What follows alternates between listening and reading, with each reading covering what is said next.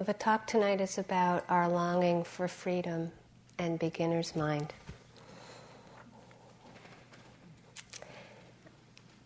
The spiritual journey requires vast amounts of courage and inspiration.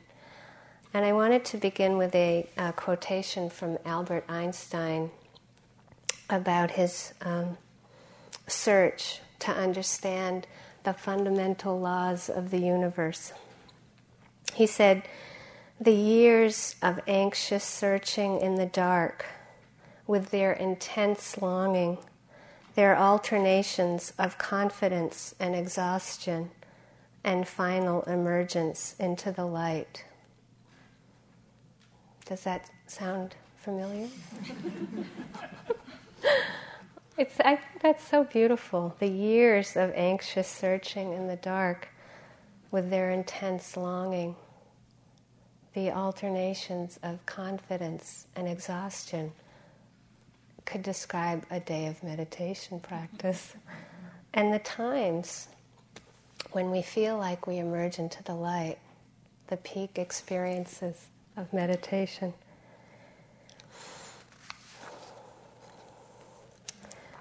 I described the happy sayadaw in my last talk, the one up in the Sagaing Hills in Burma, and I wanted to describe something else that he said to me in answering a question, because I think it's kind of that description of final emergence into light. Sometimes it seems to me that different traditions of Buddhism are, within different traditions of Buddhism, that different foundations of mindfulness are emphasized. And not only emphasized, sometimes kind of being put out as this is the only way to practice, this is the only way you're going to get to enlightenment. And so the four foundations of mindfulness are in mindfulness of the body, in any aspect of the body. So it's when you become mindful of a breath, or a pain in the back, or a tingling sensation on the cheek, or whenever you are walking, eating, brushing your hair, urinating. It's just like it's any aspect of body. And the second foundation of mindfulness is mindfulness of feelings. And again, that's not emotion. It means that with seeing, hearing, tasting, touching, smelling, and thinking, in any moment of consciousness, there is a pleasant, unpleasant, or neutral feeling. It's a mental feeling that arises, again, simultaneously each moment of consciousness. So anytime you're aware of a delicious chocolate chip cookie at tea time, or maybe an unpleasant feeling with a really cold whiff of air in the morning. Whatever. It could be pleasant if you're having a hot flash. So, that's the second foundation of mindfulness, Vedana. The third is citta, anytime we're aware of any mental states. That's a pretty vast foundation of mindfulness. And the last one, dhammas, are basically general objects. It's like everything else in the universe that we can be aware of is in this fourth category. So what the Buddha was teaching was this extraordinary inclusiveness that really we are to be mindful of anything that appears, that takes birth. Any particular moment of experience is worthy of our attention because it will bring us to freedom. So we don't have to pick and choose between a moment of fear and a moment of eating a banana, or the sound of a bird, or the sound of a chainsaw. That any of these moments we can awaken within. So I asked this sayadaw, the happy sayadaw, about the four foundations, and if, I was just kind of expecting a very different answer than what I was given. And of course he started laughing. Ha ha ha ha ha, the 4 foundations of mindfulness, ha ha ha ha. And he said, oh yeah, I used to, be more concerned about each one of these. But now it's like I live in an orchard, and each moment is like I'm just eating a different fruit. And each foundation of mindfulness is like I'm being in a different orchard. Ha ha ha. And I'd never heard anybody describe liberation just like that, just like each moment is this possibility for this delicious fruit of awakening. And any foundation of mindfulness is a good way to go with that. So light and so beautiful. But also, I think, giving us the sense of such abundance. Instead of thinking, that there's a scarcity of moments that maybe we could possibly awaken within. That we have this abundance of moments that we can awaken in. Ha ha ha ha.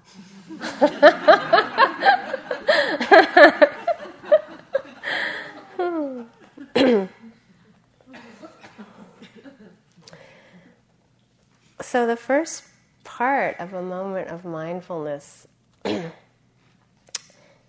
is remembering to be here. And it's really that simple. It's just remembering to apply present time awareness to our experience, so we're not lost in a storyline or a concept about our experience. And as we all know, we can hear that and we can understand that that's simple, but to a normal neurotic mind, that is challenging. And why is it challenging? Well, before we learn to name everything, before we learn that that's a floor, and that's a ceiling, and that's a bell, it's a very insecure world, very unboundaried, formless. And then it's supposed to happen, it's age appropriate, that we learn, oh, that's a deer, oh, that's a turkey, that's a person. It's really important that we do learn to name things, and that's how we grow as human beings and learn to function. But then they become prisons for us. Whenever we think we know something, we don't investigate, we don't explore, we don't apply beginner's mind. And I think the word, that description of mindfulness, beginner's mind, or another way it's said is a soft readiness. It's so beautiful. It's just a soft readiness, meaning that anything can happen. Mindfulness doesn't protect us from anything that can happen. What it does is it protects us in the present moment, because it helps us see that anything that happens is going to be okay if we have this relationship of non-judgmental attention with it.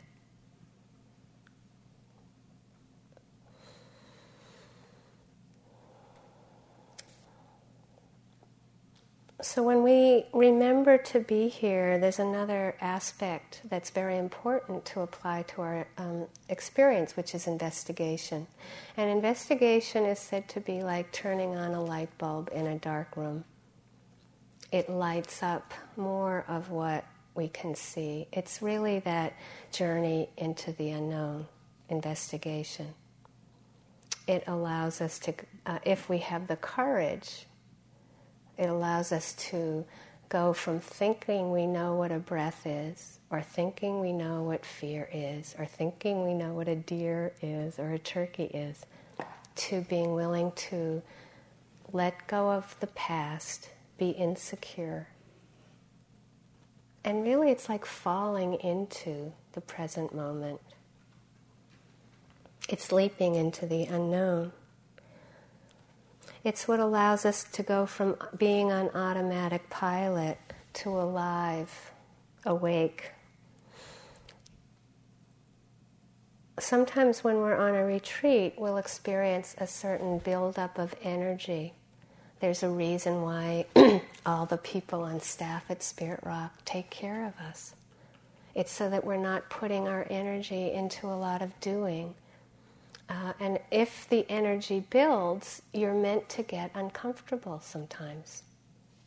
Because it's only out of that energy building that we can go into unknown territory. It takes energy. Sometimes energy is called courageous energy.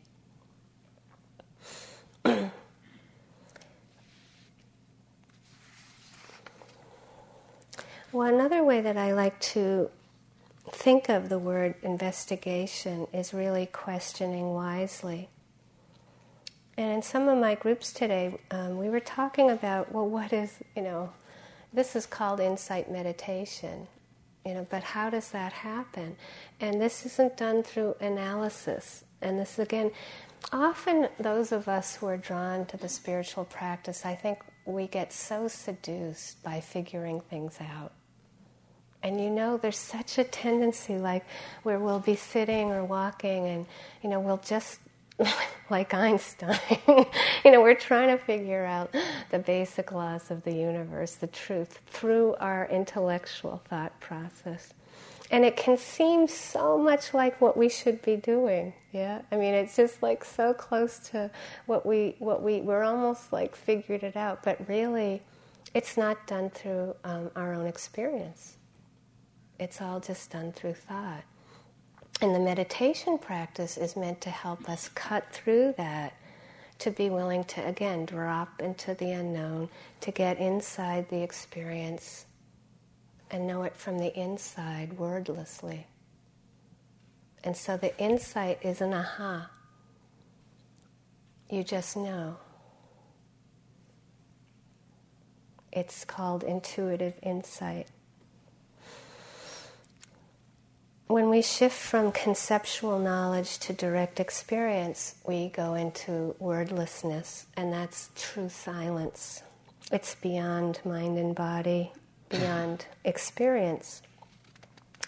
So ultimately, the truth can't be described. It can only be experienced. Sometimes we can get attached to peak experiences in practice, but they're also important to understand.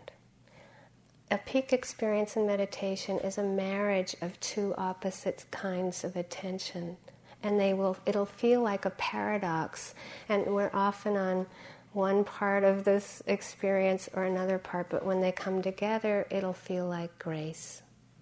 You can't make it happen, but by coming into a retreat, you increase the odds of it happening.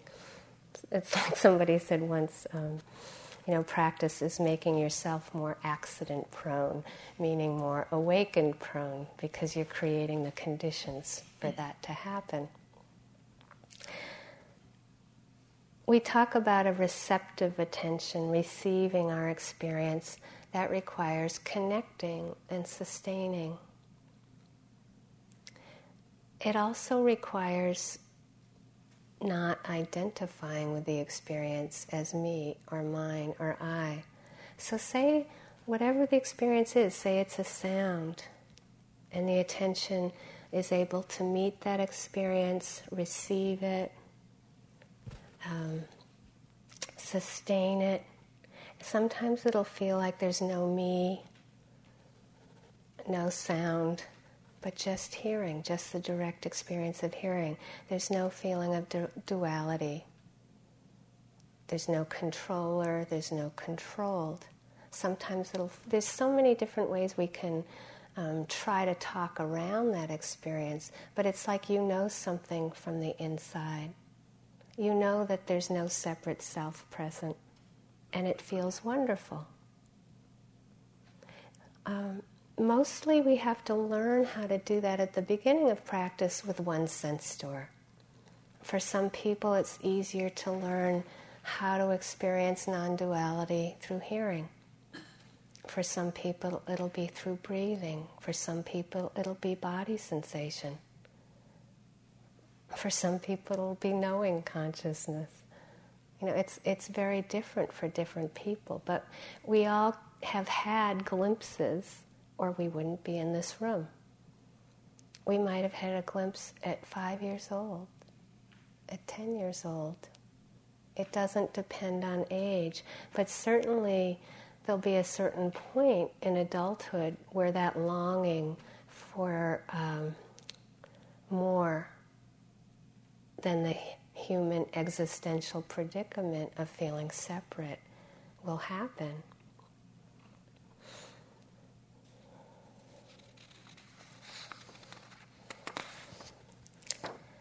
As we learn to apply a relationship of receptivity, connectedness, and non-attachment to one sense door, we learn how to apply it to another sense door. If you know how to do it with sound, then you start learning how to do it with the emotion, like of sadness or fear.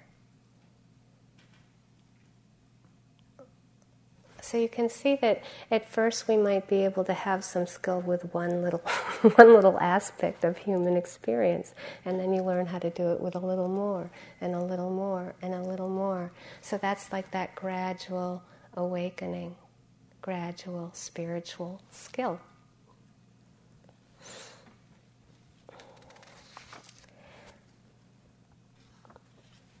I was, forget where I was flying somewhere, and in a hotel, and I don't usually do this, but I turned on a television, and public television was on, and there was some program on about an artist, and I kind of just was distracted, but I started watching it, and it was this incredible story about a woman who decided to make her own tightrope from scratch and learn to walk on it. From scratch, I find these people amazing. So she went to some shipyards in Boston and learned how to make rope in the old way, which took a long time, And then she had the video that we were watching on television, I was watching, was of her learning how to walk on the tightrope. And it was so similar to the practice. I wanted to share it because it was so interesting. She started to learn, and she was narrating as you were watching her fall off the tightrope again and again. And she discovered that balance wasn't keeping perfect balance. It was like she was out of balance all the time. So she never found this place of just walking without having to keep her balance. What she discovered was that she found balance by being out of balance all the time and allowing that. And this is, again, our human predicament. We keep thinking that we're going to find this peak experience and liberation through managing to keep life one way or to have a certain experience one way. But in actual fact, it's just the opposite. Because life is moving. And this is, we encourage you over and over again, look at a breath, look at thought, look at your steps, look at everything. It's moving so fast. And of course, you can see just the evolution of instruction. It's not that paying attention to thought is any less than paying attention to body or breath. It's just harder. And it's harder because it's moving faster. And so it takes a stiller mind to see it clearly, to notice it appear and disappear.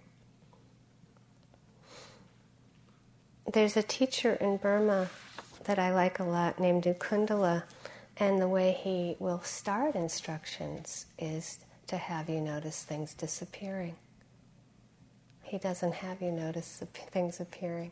So it's interesting, but with the instruction he'd start, just notice the end of the breath, notice the end of steps, notice the end of fear, notice the end of what you're eating. It's quite interesting, different ways of instructing. But what do you think he's getting at? It's moving so quickly. It's like moving at the speed of lightning. And this is like discerning this, to understand this, is to start to understand the three characteristics of existence. So that the practice of mindfulness, investigation, courage, of just being here and noticing, it's meant to help us to understand impermanence. Investigation especially is meant to light it up. And it's not just kind of an intellectual, shallow understanding. I had this incredible experience around this, and I feel like I understand impermanence. I've looked at it a lot and feel like I understand it. And my stepmother fell out of a hospital bed 2 years ago, right before my father got sick and died. And it's kind of a hard story. My relationship with her, my father was seeing her when I was a kid, and it was really messy, and I hated her. And as a child, what I saw is this woman who just was after my dad, and was destroying my family, and that's how I saw her as a child. And I grew to mature and have more space around it, but it just felt like that's what she spent her whole life doing. It was just totally revolved around my father, and even, when they finally got married and lived together, it was just like all revolving around him. And then she fell and was ended up in a nursing home. And then my dad died.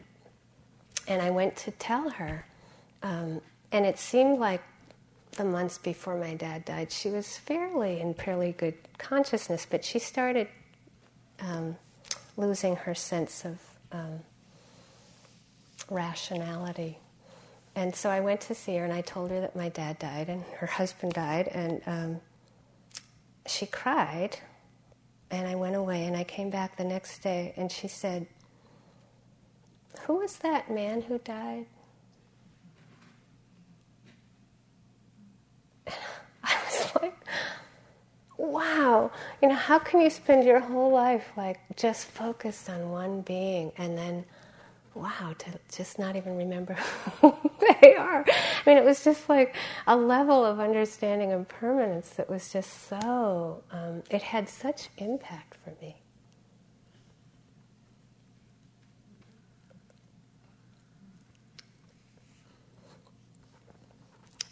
When I went to first see the Happy Sayadaw, actually, I went with this young person who has become fluent in Burmese and Pali, and his parents came for his ordination to be a monk, and I know them well, and we went up to Upper Burma to the monastery where we were staying to visit, and his father has had lymphoma and had to quit being a doctor, and he's in remission, but there's always that edge of having come so close to death.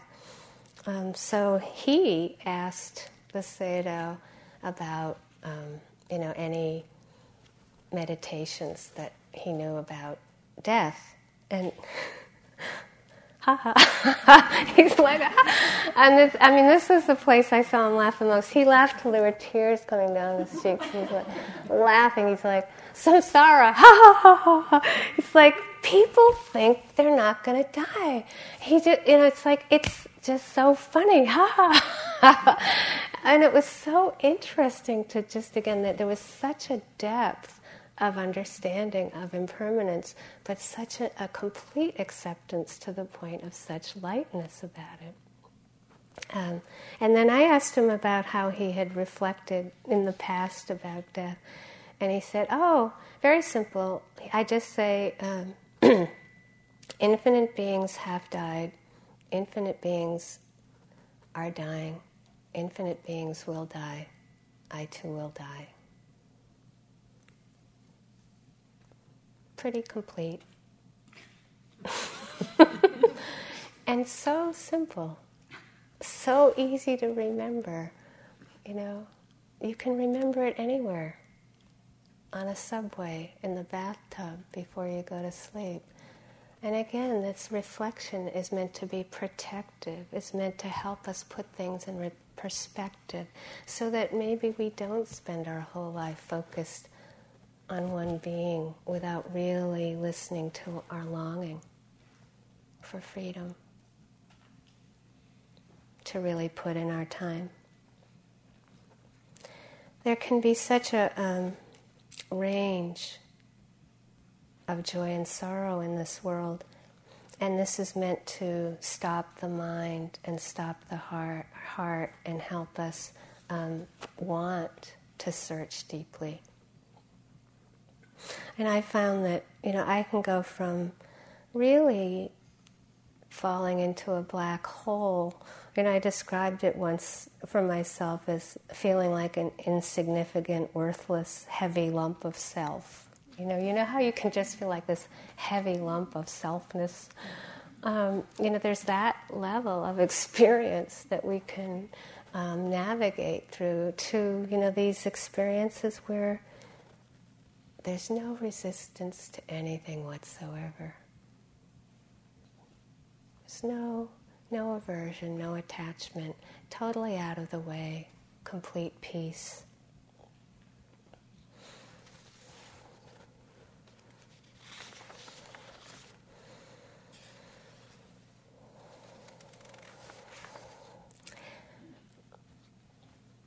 When we first come to meditation, we tend to have a pretty scattered mind. Yeah, and in some of my groups we were talking about, what is stillness and what is it for? And the image that's often used is the scattered mind is like the surface of a pond in a storm or a cloudy, windy day. And we all know what that mind is. It's like we cannot see clearly. So anything that we can do, again, it could be, that we use the breath or sound or the body or something to bring about the stillness of the surface of the mind. But remember, that's 50% of the practice. It's like learning how to do that has deeper and deeper levels. But it is so that we can explore. It is like, if you use that metaphor, so that everything in the universe can be reflected, as well as everything, the depth, the whole universe can be penetrated, can be received and understood. So a moment of awakening is really just a moment of complete presence, of complete understanding. It's a complete understanding out of a complete presence, not an understanding that's coming out of the head, but out of the heart, being here fully.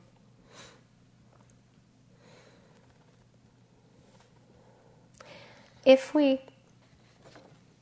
practice that and practice it, we go from a kind of scattered mind to a more still mind, to really seeing clearly, to sometimes being willing not to know what's happening, and dropping into the unknown, not to know what's happening, dropping into the unknown. Albert Einstein said, "The most incomprehensible thing about the universe is that it is comprehensible." Sometimes I find that reading the latest information that's coming out about physics is more applicable to my meditation practice than sometimes reading the suttas, or at least I find it inspiring. And there's a new physicist out named Brian Greene, and his last book was called The Elegant Universe. And I read a review of his latest book on string theory, but it recommended that you read The Elegant Universe first. And I have to let you know, if you haven't guessed, I am not a physicist type, but I find that it's interesting. I cannot hold a conversation with Brian Greene about string theory, certainly, but it's so interesting to read. Let's see, it's so funny. Yeah, string theory reveals that the universe consists of 11 dimensions where the fabric of space tears and repairs itself in all matter. Isn't that great? Just... mean, it's just like, don't you love that people are doing that, you know? String theory means that there are vibrations of microscopic tiny loops of energy. Now, we all know that. But it's great that they know that.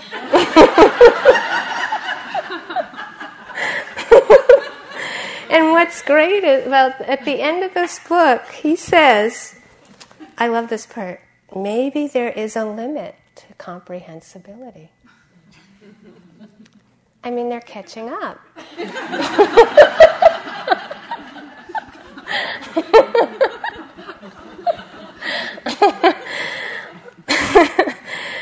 And so when you find yourself really trying to figure out, you know, what the breath is, analytically, try to remember that there's a limit to comprehensibility. Or when you're trying to figure out why you're having that pain in the back because of, you know, whatever you did 10 lifetimes ago, you know, remember that there's a limit to comprehensibility.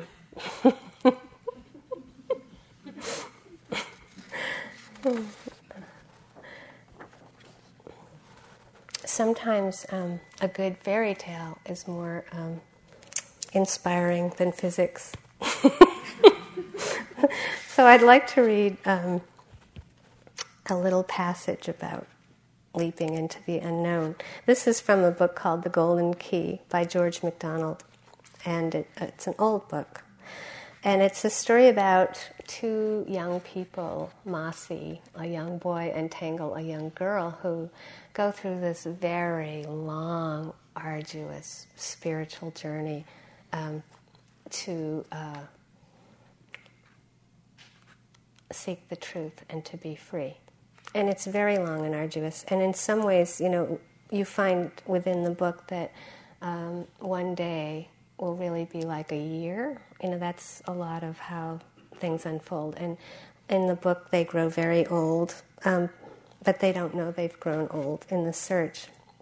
And they get separated, and they've gone, well, this is really Tangle's part, and she's gone to the old man of the sea as a guide, and now she's with the old man of the earth, and she has to get to the old man of the fire. These are all guides on her way. So the old man of the earth says to her, that river runs down to the dwelling of the oldest man of all, the old man of the fire. I wish I could go to see him, but I must mind my work. That river is the only way to him. Then the old man of the earth stooped over the floor of the cave, raised a huge stone from it, and left it leaning. It disclosed a great hole that went plumb down. That is the way, he said. But there are no stairs, she said. You must throw yourself in. There is no other way.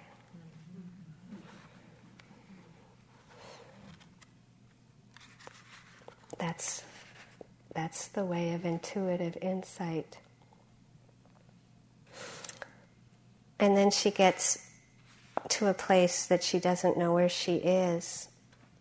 And she finds this little child, just a little naked child, and that's how this passage starts. So she asks this little child, "Where's the old man of the fire?" "Here I am," answered the child. "What can I do for you?" There was such an awfulness of absolute repose on the face of the child that Tangle stood quiet before him. He had no smile, but the love in his large gray eyes was deep as the center, and with the repose there lay on his face a shimmer as of moonlight, which seemed as if any moment it might break into such a ravishing smile as would cause the beholder to weep themselves to death. But the smile never came, and the moonlight there lay unbroken, for the heart of the child was too deep for any smile to reach from it to his face. "Are you the oldest man of all, Tangle?" at last, although filled with awe, asked, "Yes, I am. I am very, very old. I am able to help you, you know. I can help everybody."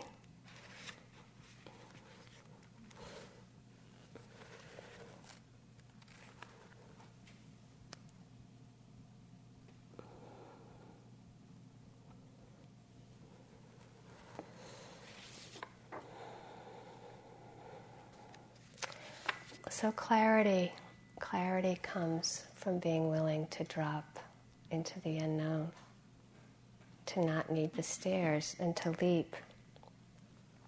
There are limits to what we can grasp intellectually.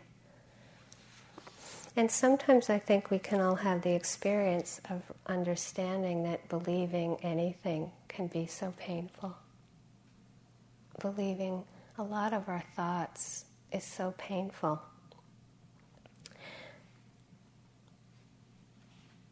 My great niece, who is 5, when I met her when she was 4, she had just started to go to play school.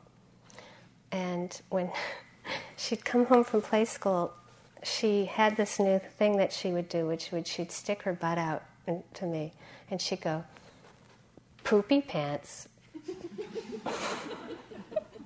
And then she'd go into this giggle, like she'd just think it was so funny, and I'd be like, "Poopy pants," and just, for a whole year, just like whenever she'd see me, this was the best thing she could share with Auntie Michele, poopy pants, and just sticking her butt out, poopy pants, ha ha ha ha ha. And I was trying to figure out, what is so funny about poopy pants, And then I realized, wow, she just got out of diapers.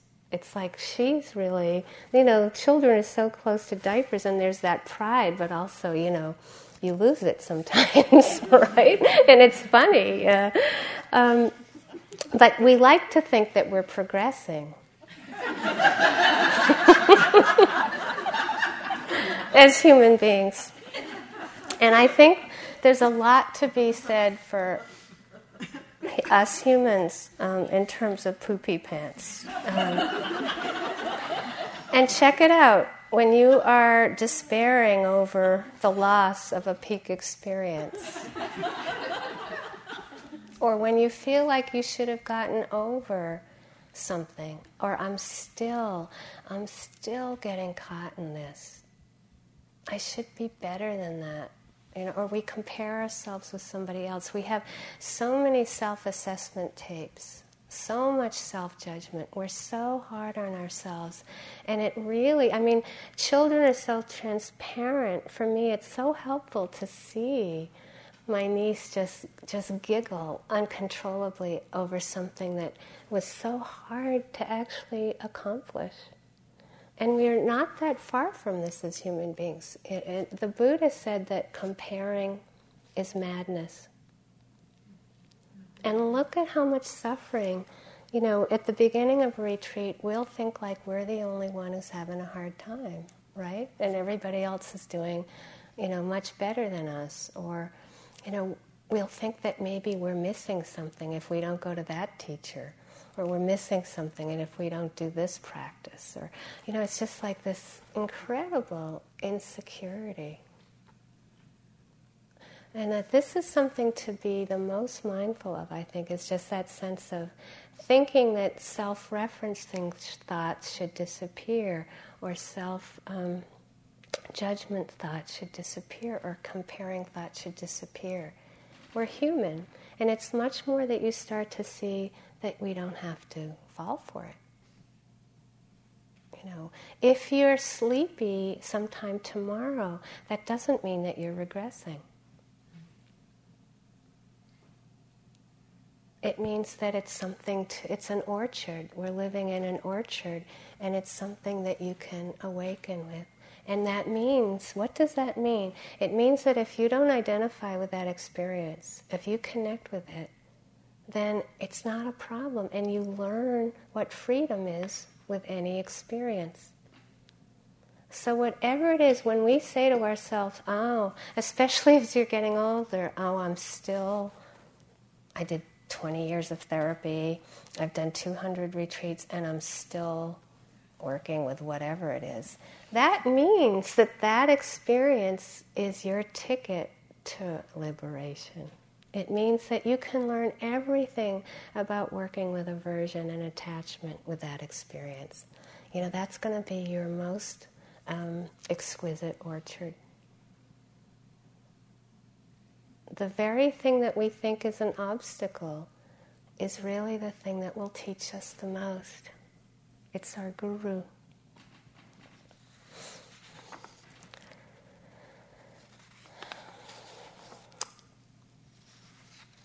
I'm not exactly what we would call a jock, and but because I was encouraged to kind of try to do some exercise, and it's not that I like walking, but I was having back problems, and so I tried to get into kind of this exercise class, and the first exercise class didn't work out.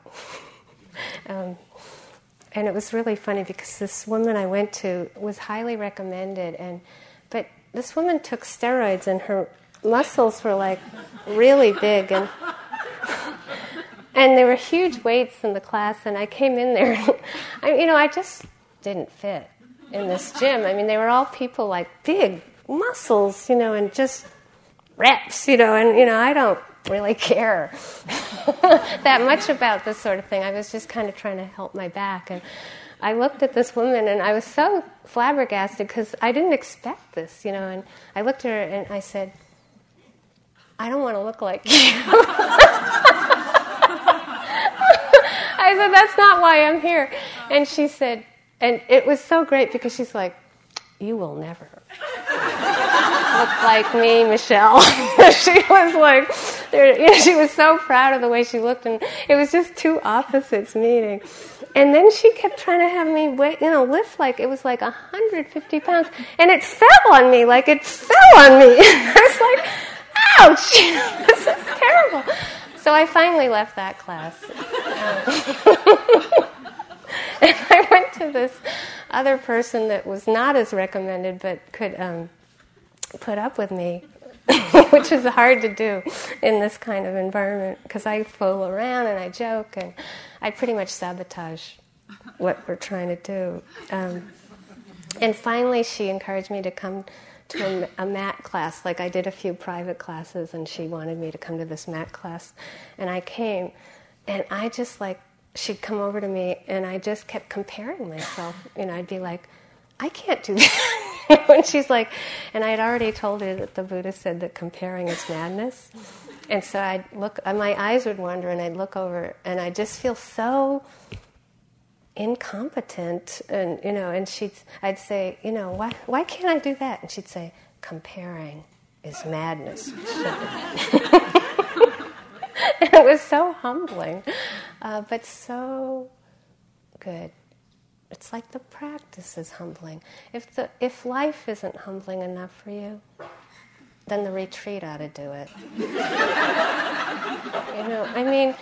It's really humbling, and it takes this incredible ability, like Einstein said, it's to respect your longing, to be willing to go through the dark, and to be willing to feel the confidence, the exhaustion, until there is that final emergence into light.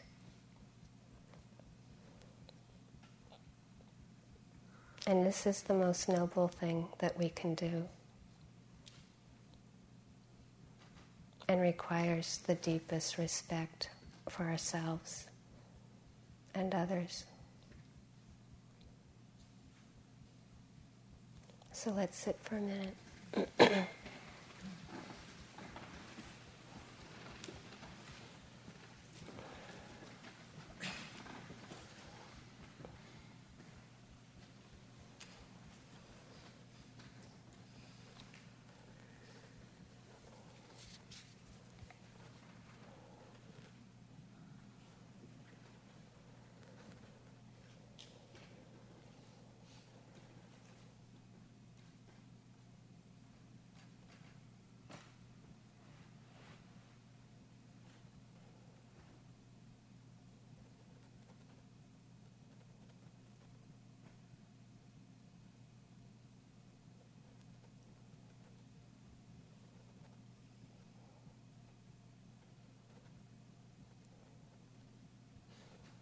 In the beginner's mind, there are many possibilities. In the expert's mind, there are few.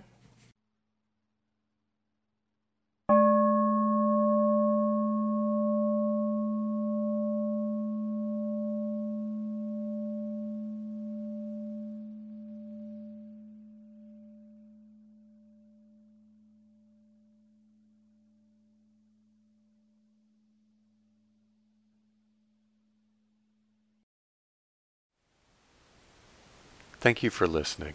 To learn how you can support the teachers and Dharma Seed, please visit dharmaseed.org/donate.